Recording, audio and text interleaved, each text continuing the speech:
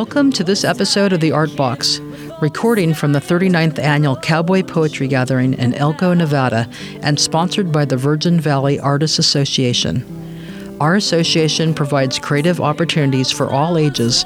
Get creative with us at the Mesquite Fine Arts Center, located at 15 West Mesquite Boulevard, or find us online at mesquitefineartscenter.com or on Facebook, The Art Box.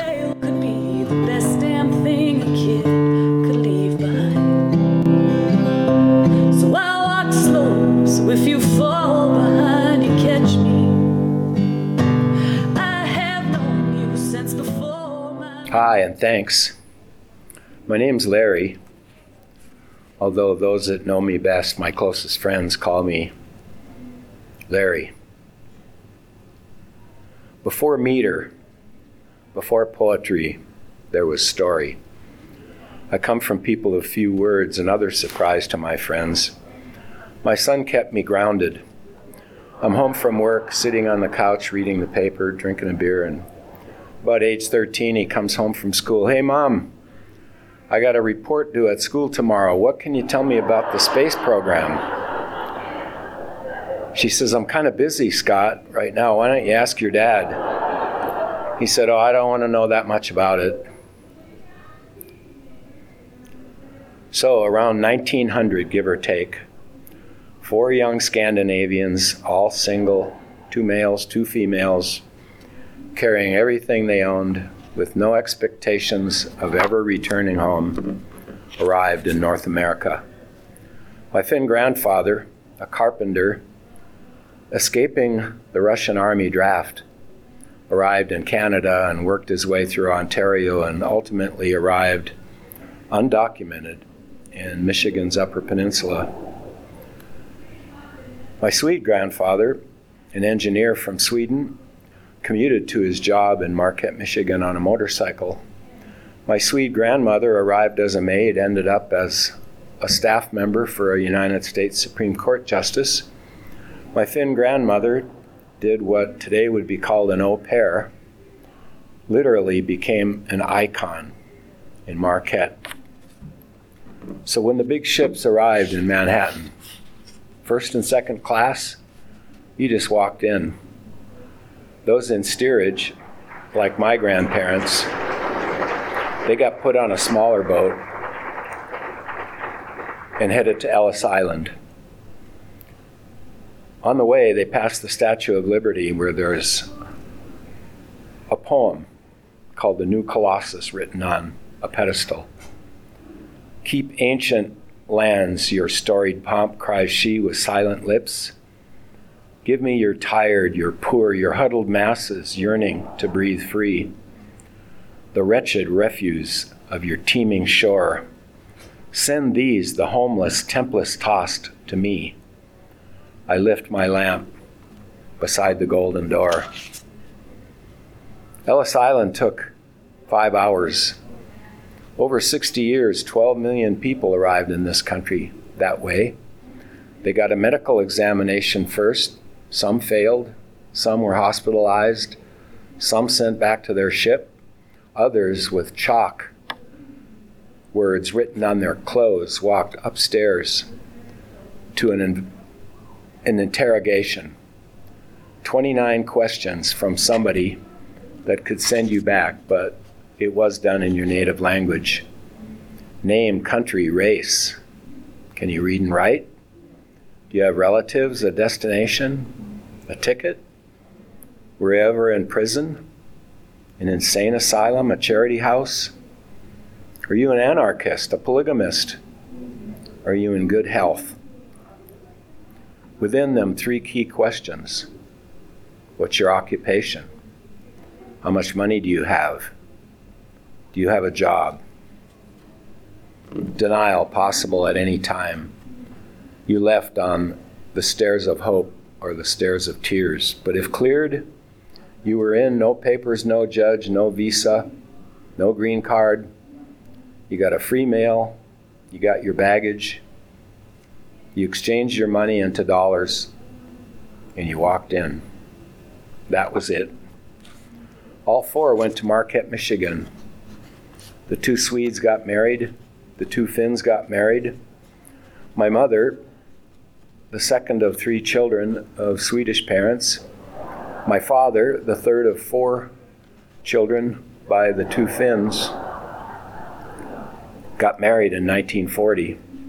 According to my father at that time in Upper Michigan, that was a mixed marriage.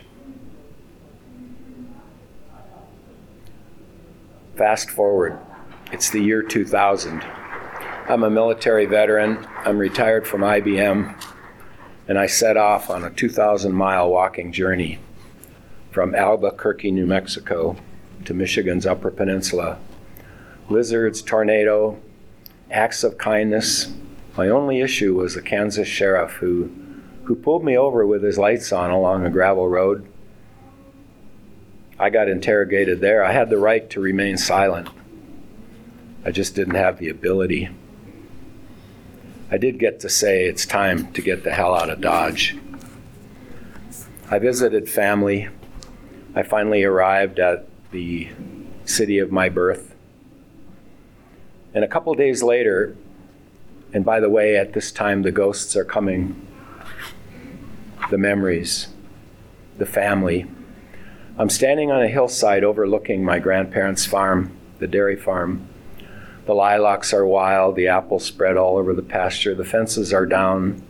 There's a big house up on the hill that looks like it belonged on a Georgia plantation, and the barest hint of a pasture road. This is where I came from, this is my roots, and a memory comes from somewhere deep. My grandpa is waking me up. I'm maybe 8 years old. Come on, Larry, we got an important job for you to do. We get in the car. We interrupt my grandmother who's pulling bread and bacon from the stove and from the wood stove oven. We arrive at the milk shed. There's a few cows out in the pasture.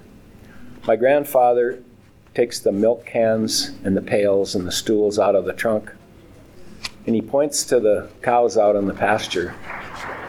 And he calls out, "Come, boss." And he said, "Larry, you have an important job.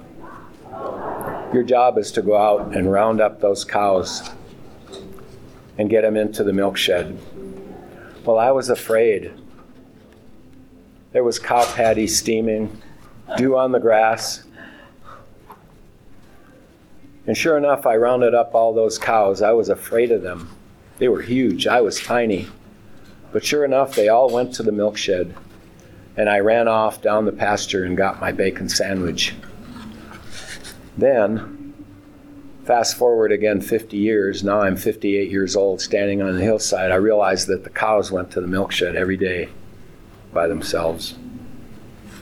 So much for my important job. I went to the graveyard where they were buried. So I'm standing underneath a big maple tree. I'm standing at the foot of my grandmother's grave and remind her about her beans. They had onions, they had brown sugar, they had salt pork, and they were in mason jars, and they had love. She made them herself. I remember my grandfather splitting wood in front of the open woodshed. He said, "Larry, you need to pull all the wood out of the woodshed and pile it up over there." And I did that. I didn't quite finish before he did with his splitting. He comes to help me put the wood back in the woodshed, the new wood. Then we put the old wood in, and we're sitting on this frame on the back of his tractor with the trailer hitch in between us. And I looked at him and I said, "Grandpa, how come you always have wood left over?" A man of few words, he said, "Because we can't run out." And I looked at his ears and I said, "Grandpa, you have hair coming from your ears."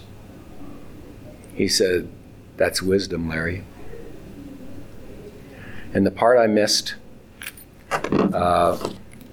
is, as I was standing under that tree and told the story to my grandmother, a branch came down and brushed leaves across my cheek. And I stepped over, and when I spoke to my grandfather, Another branch came down and it brushed my other cheek, and I stepped back and I was shaken. And I decided that it was just a couple of breezes off Lake Superior. Or was it?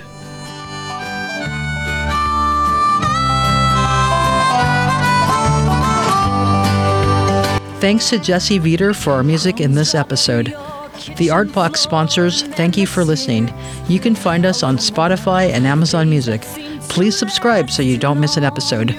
We welcome all comments. You can email us at artboxvv@gmail.com.